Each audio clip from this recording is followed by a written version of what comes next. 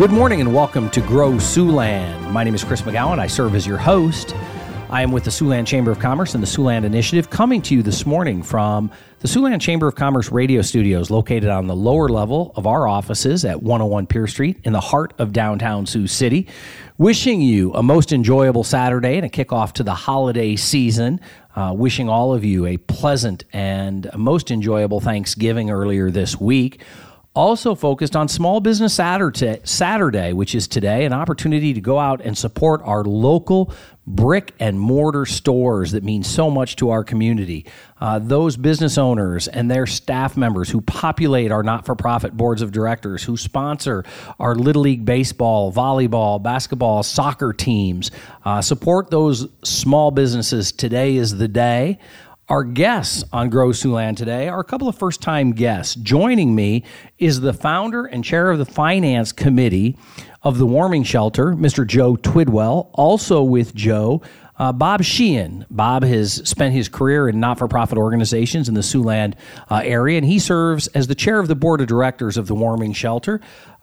Gentlemen, welcome to Grow Siouxland. Thank you very much. Bob, we'll begin with you. Happy to have you in studio. And as we begin each of our programs, we like to introduce our guests to our listening audience. And for those who have not had the occasion or opportunity to meet you personally or know your background, let's begin with, tell us a little bit about where you grew up.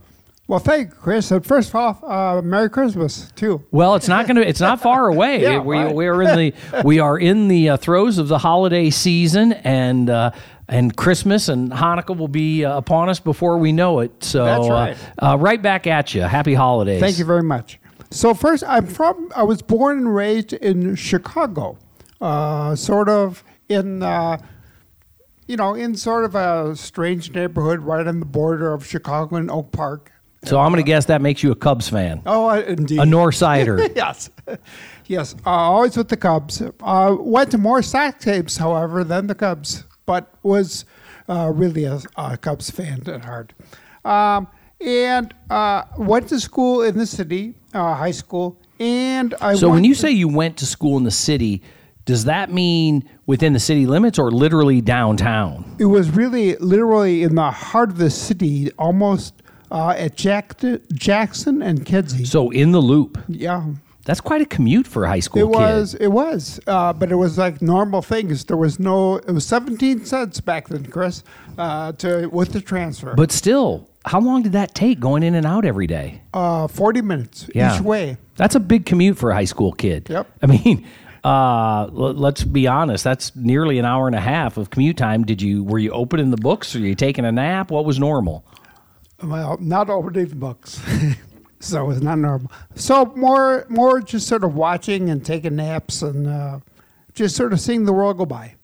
So was there a particular reason that you went to a school that was so far downtown when you lived on the outskirts of the city limits? It was a Catholic school, and all the Catholic schools were all boys or all girls. Sure. My father had gone there, and so that was the reason. And tell us what came after high school. What was next? Well, I went to a guidance counselor and said, I don't think I want to go to the Vietnam War, because that was going on then. And so you graduated from high school in what year? 68. Okay. And they said to me, well, there was just someone here from North Dakota this morning. So I said, okay, I'll go to Assumption College. I'll go there. So I applied there and got in. It's in Richardson, North Dakota, which is about 8 miles west of Bismarck. And then I came to Sioux City in 1970. I came here when there were 10 of us, or there were 96 men and 4 women in college at Assumption. And so 10 of us transferred to Sioux City because Briar Cliff was just going the other way. It was all women, and we were like the second class with men. So that was our motivation to come here. And I've been there ever since. What did you study? What was your degree, Bob? My degree was sociology because they didn't have social work at the time. Okay, and after graduating from Briar Cliff University, tell us about your professional career progression. So I started at Boys and Girls Home as a counselor, lived with the kids, and I just sort of stayed there until the year 2011. Yeah, what a remarkable commitment, and thank you, because those of us who have had the occasion to learn about some of the challenges that those children have confronted throughout their life, they're really heart-wrenching stories, and thank you for dedicating your professional vocation and career to helping those young people. Before we transition and talk to Joe a little bit, tell us about your family. My family is sort of the heart and soul of my life. You know, they are my three children and my wife. My wife is a professor at Briar Cliff, and then my kids are out in Boston, Portland, Oregon, and Denver. So all over the United States. So I'm really happy to have them at the center of my life, and I'm appreciative of that. You're listening to Grow Siouxland on KSCJ 1360 AM, 94.9 FM. Our guests today represent the Warming Shelter, Mr. Bob Sheehan, who serves as the chair of the board of directors, and the founder of the Warming Shelter, who also serves as the chair of the finance committee. So pleased that they're able to spend part of their Saturday with us. And Joe Twidwell, the founder of the Warming Shelter, welcome. We're happy to have you in studio. Thanks for having me here, Chris. Joe, I know that you had a 40-plus year career, is that right, with or 20-plus years with Security Bank and retired recently? That's correct, yeah. How many years?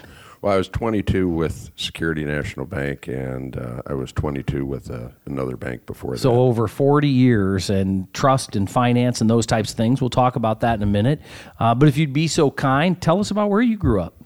I grew up in Minnesota, and my father was an orphan, and family was really big for him. And so he included us in a lot of what he did. As a physician, he would actually make house calls, sometimes in the projects in North Minneapolis. I can't help but think of the doctor in the Field of Dreams movie. Yeah. You know, that's the image I have in my head of your father, a physician, walking the streets in Minnesota with his physician's bag. Yeah, and he invited us to participate with him. Some of the people were very poor, and so we'd sometimes bring food boxes. And so one of the treats was on Saturday, if we were going to make a call, we'd go to the supermarket and we'd have a scavenger hunt to see who would get their food, the items that were supposed to go in the box first, and then you got to pick the candy bar that all the rest of us got to eat. So my father, Catholic faith, very strong, carried that over to me and my family, and very grateful for that. Philanthropy and watching out for those less fortunate, a real role model in that regard. Absolutely. Tell us about where you went to high school. I went to St. John's. I was considering possibly the priesthood, and so I was up at St. John's Collegeville for my high school, and then at that point discerned that that wasn't the path I was going to take, and so then I went to Creighton undergrad and law school. Later on, I, at the encouragement of our pastor and my wife, I discerned the diaconate and was ordained a deacon in the Catholic Church about 17 years ago now. And what did you study at Creighton as an undergrad? I was pre-med originally, but then switched over to political science and ended up going to law school. I did not know that about you. I've known you a lot of years, and I did not know that you went to law school. Yeah. And so presumably, after graduating from law school, decided to forego a career in the law and get into banking and finance instead? Well, actually, I was a JAG officer I was in the military for 28 years, active in reserve, and I went active duty JAG, and so I was a career prosecutor for the Army for 3 years. Yes, and lest you remind me that I still have a debt to settle from last year's Army-Navy football game. Yes. And here another one is on the horizon. So it's either going to be double or nothing, or I need to settle up in short order. Okay.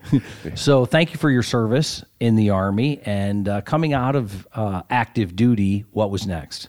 Went into private practice for a couple of years and then into banking. But after I came off active duty, the community at Broken Bow, they didn't have a commander for their Army Guard unit there. And so I branch transferred into armor, and I was originally commissioned infantry, went JAG, and then switched over to armor and branch qualified in armor.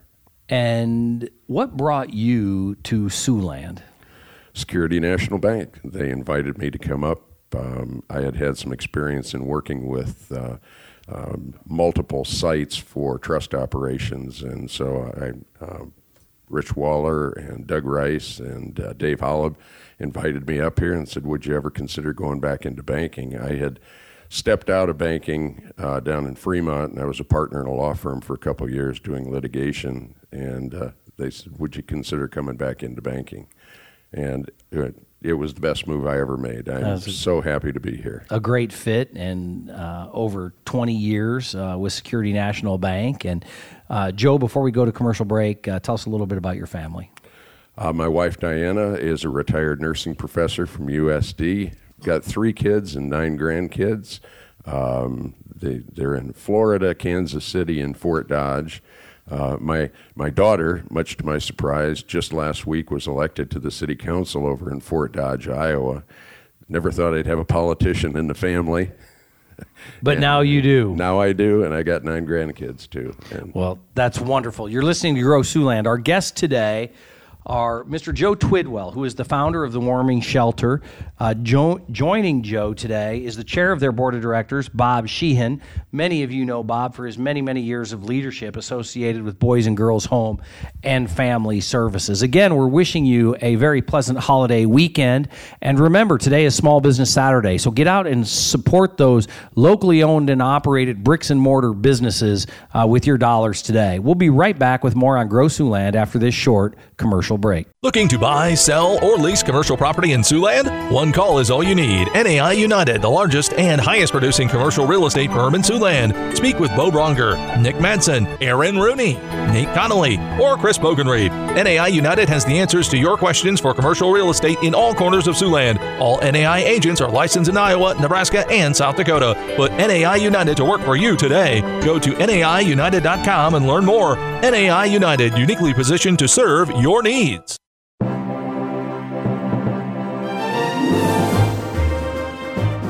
Welcome back to Grow Siouxland. Chris McGowan with the Siouxland Chamber of Commerce and the Siouxland Initiative. So pleased that you've decided to spend part of your holiday weekend with us. We hope that you enjoyed a pleasant Thanksgiving holiday with family, friends, and loved ones. We appreciate you joining Grow Siouxland, where our guests today are Bob Sheehan of the Warming Shelter. Bob, after a career leading Boys and Girls Home and Family Services as their executive director, now serves as the chair of the board of directors of the Warming Shelter, along with Mr. Sheehan, Mr. Joe Twidwell. Joe, who spent 22 years with Security National Bank, working in finance and trust, is the founder of the Warming Shelter here in Sioux City. And Joe, let's begin the second half of the program with your vision for the Warming Shelter. How many years ago, and what was the catalyst? We've had 10 completed seasons. We're going into our 11th season now. We consider a season November 1st through April 1st because originally the shelter started in the soup kitchen.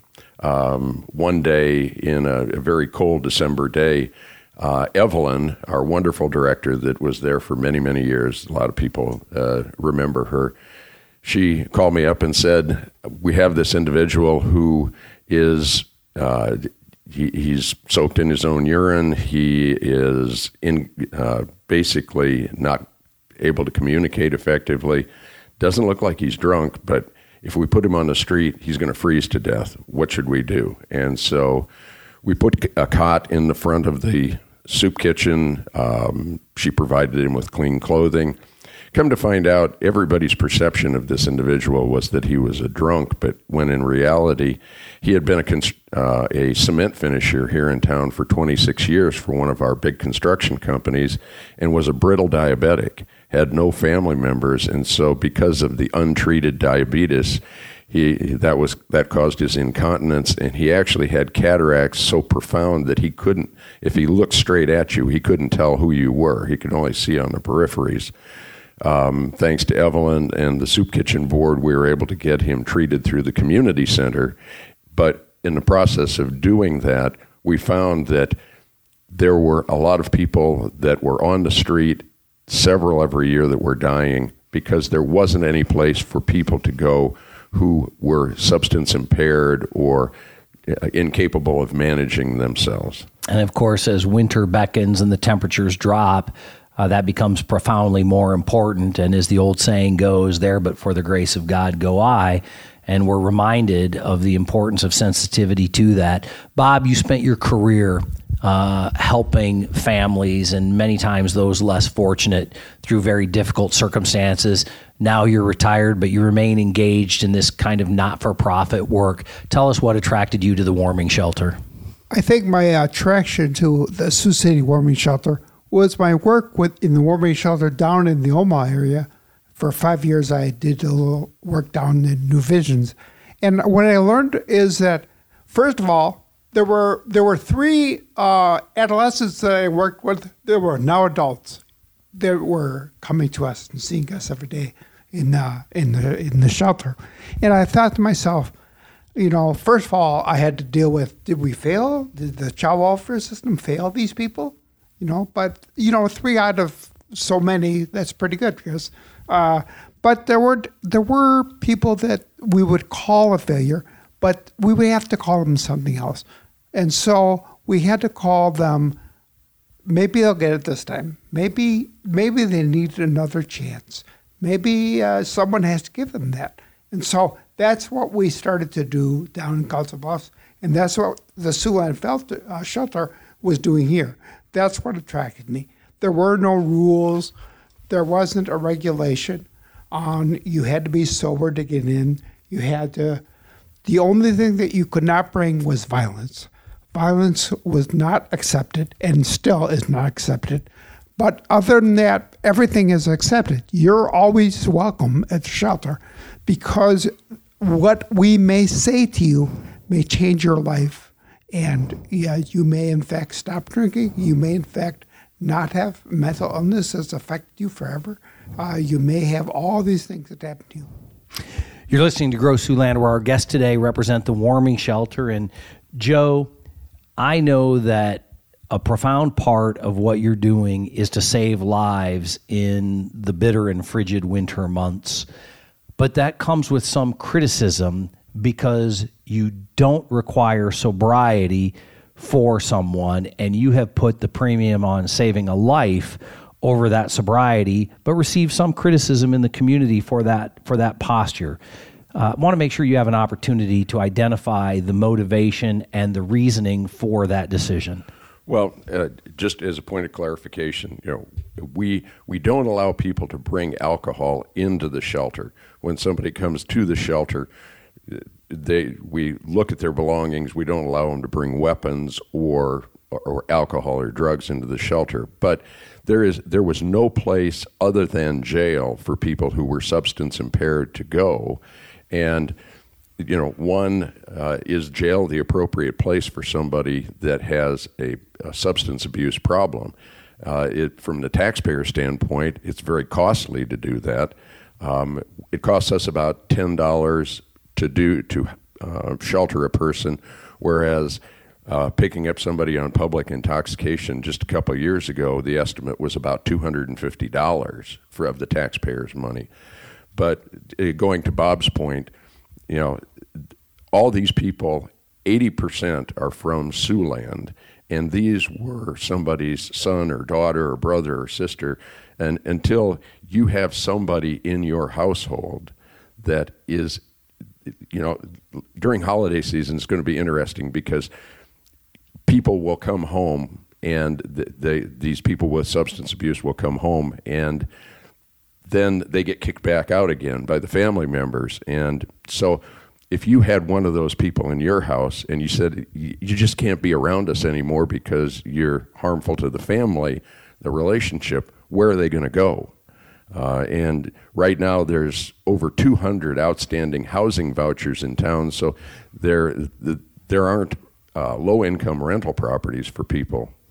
So this is basically an alternative in exigent circumstances, and in many cases, a gesture of life-saving assistance. Yes, it is.